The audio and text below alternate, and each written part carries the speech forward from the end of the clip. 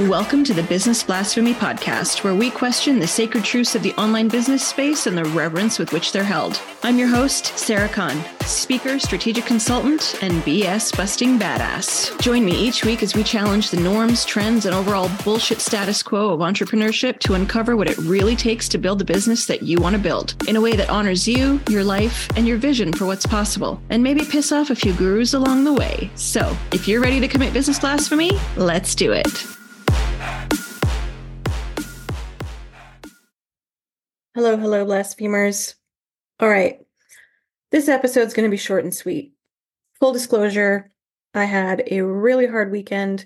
I've had a really rough couple of weeks, just kind of easing back into January. There's a lot going on. I'm prepping for a massive event at the end of this month. I'm traveling to Florida.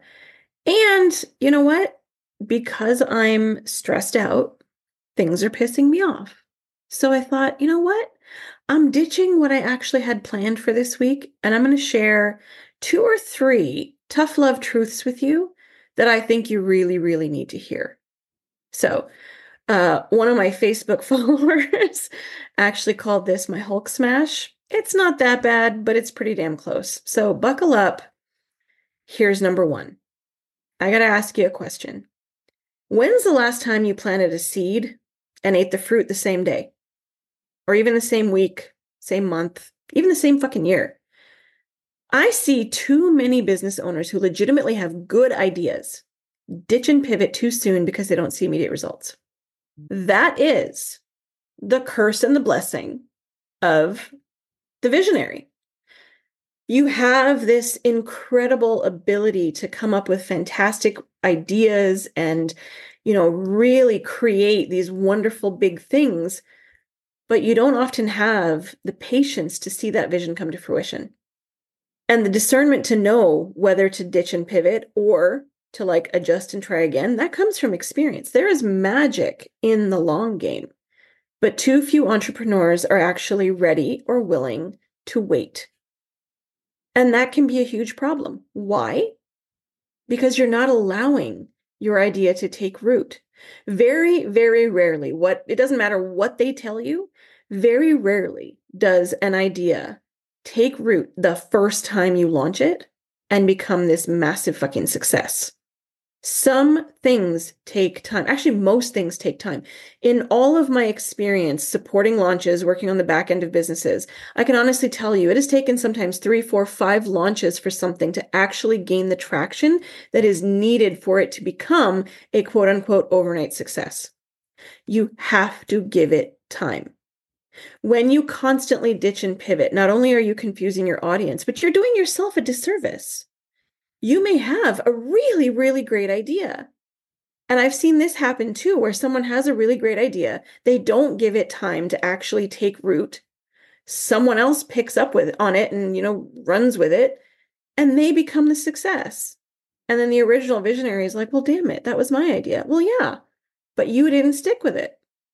So ask yourself the next time you put something out there and don't have the immediate result that you want, did you give it enough time? I see entrepreneurs thinking that, 3, 4, 5, even 6 weeks is enough to launch and promote something in order to get a really good return on it. And again, that is not always the case. Very rarely is that the case. People are bombarded with so much information, so much noise. I mean, look at your Facebook feeds or your Instagram feeds. I have seen things that look new on my feed that when I look at the date, they were posted 2-3 weeks ago. One of my clients got an email the other day asking to be added to an event that finished 3 weeks ago. So your putting stuff out there does not equal everybody seeing it and rejecting it. There are a lot of reasons why things don't gain traction right away. And you need to be patient. You need to slow down. If things are not yielding the results that you want, do what all good project managers do. Evaluate. Have a look. Did you promote it long enough? Did you talk about it enough? Did you tell people what you wanted them to do, aka buy my thing? Were you showing up in the right places, in front of the right people? People don't like to hear this, but a really solid launch period, and that's like promoting an event until you go live, is 3 months, 90 days. That seems like a long time. You want me to talk about this thing for 12 weeks? Yes, I do. And even then, you're probably not going to get the kind of traction you expect to get. But you'll have way more data about where and why things didn't pick up the way you'd hoped. So that's tough love number 1. Are you giving your ideas enough time to take root, or are you ditching and pivoting because you got impatient? All right, tough love truth number 2. All those clients you keep courting with your free and low ticket shit are not going to buy your high ticket offer no matter how much they love you. I said what I said. Your high ticket audience does not have the same problems, the same needs, the same budget, or the same desired outcome as your lower ticket audience. Please stop buying into the fallacy of massive value. You know what I'm talking about, right? If I just give them a ton of stuff, they will see how amazing I am and they will buy. No, they won't. No, they will not.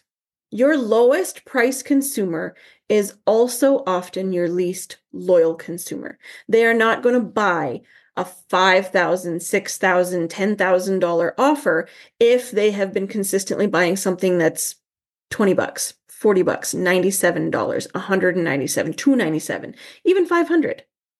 There is no such thing as loyalty equals sales. That's not how it works. So stop buying into the fallacy that if I just give them a ton of value, they will buy my shit. Get more intentional about who you're talking to and why.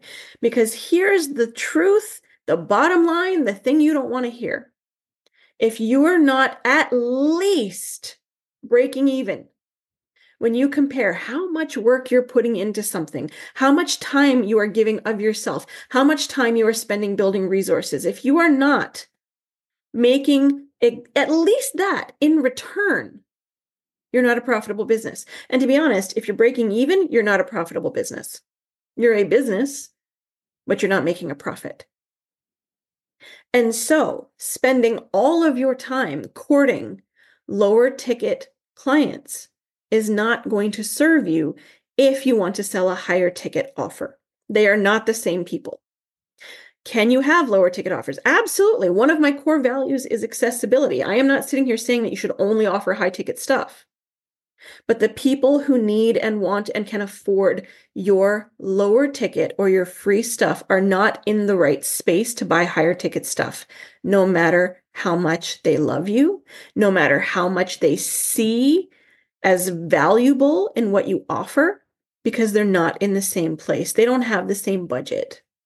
They don't have the same problems. So your higher ticket stuff needs a very specific message and audience, and your lower ticket and free stuff needs a very specific audience and message, and nary the twain shall meet. So stop working yourself into a tizzy and just giving away more and more stuff because you think massive value equals profit. And the final thing that's got to bug up my butt this week: stop thinking that you should offer something simply because you're good at it. You want to know what drives me bonkers? When well-meaning coaches who sell strategy tell me that I should offer XYZ just because I'm good at it. In the past, I would have taken their advice. And to be honest, I have, right? I've created an offer. I've tried to sell it, only to then feel a ton of resistance around it. So I would sell it like half-heartedly and then maybe wonder why I was so shit at sales. Now, this is not to say that the strategy they gave me wasn't good. It was usually fine. The problem was that they were usually giving me this advice without really knowing anything about my purpose, my truth, what I wanted to do, versus simply monetizing what I was good at. And this is even coaches who've known me for a while, right? Or coaches that I've worked with before. And I'm pretty sure a lot of you have had the same experience. There's a lot more to putting together a solid strategy for someone than simply putting together a strategy.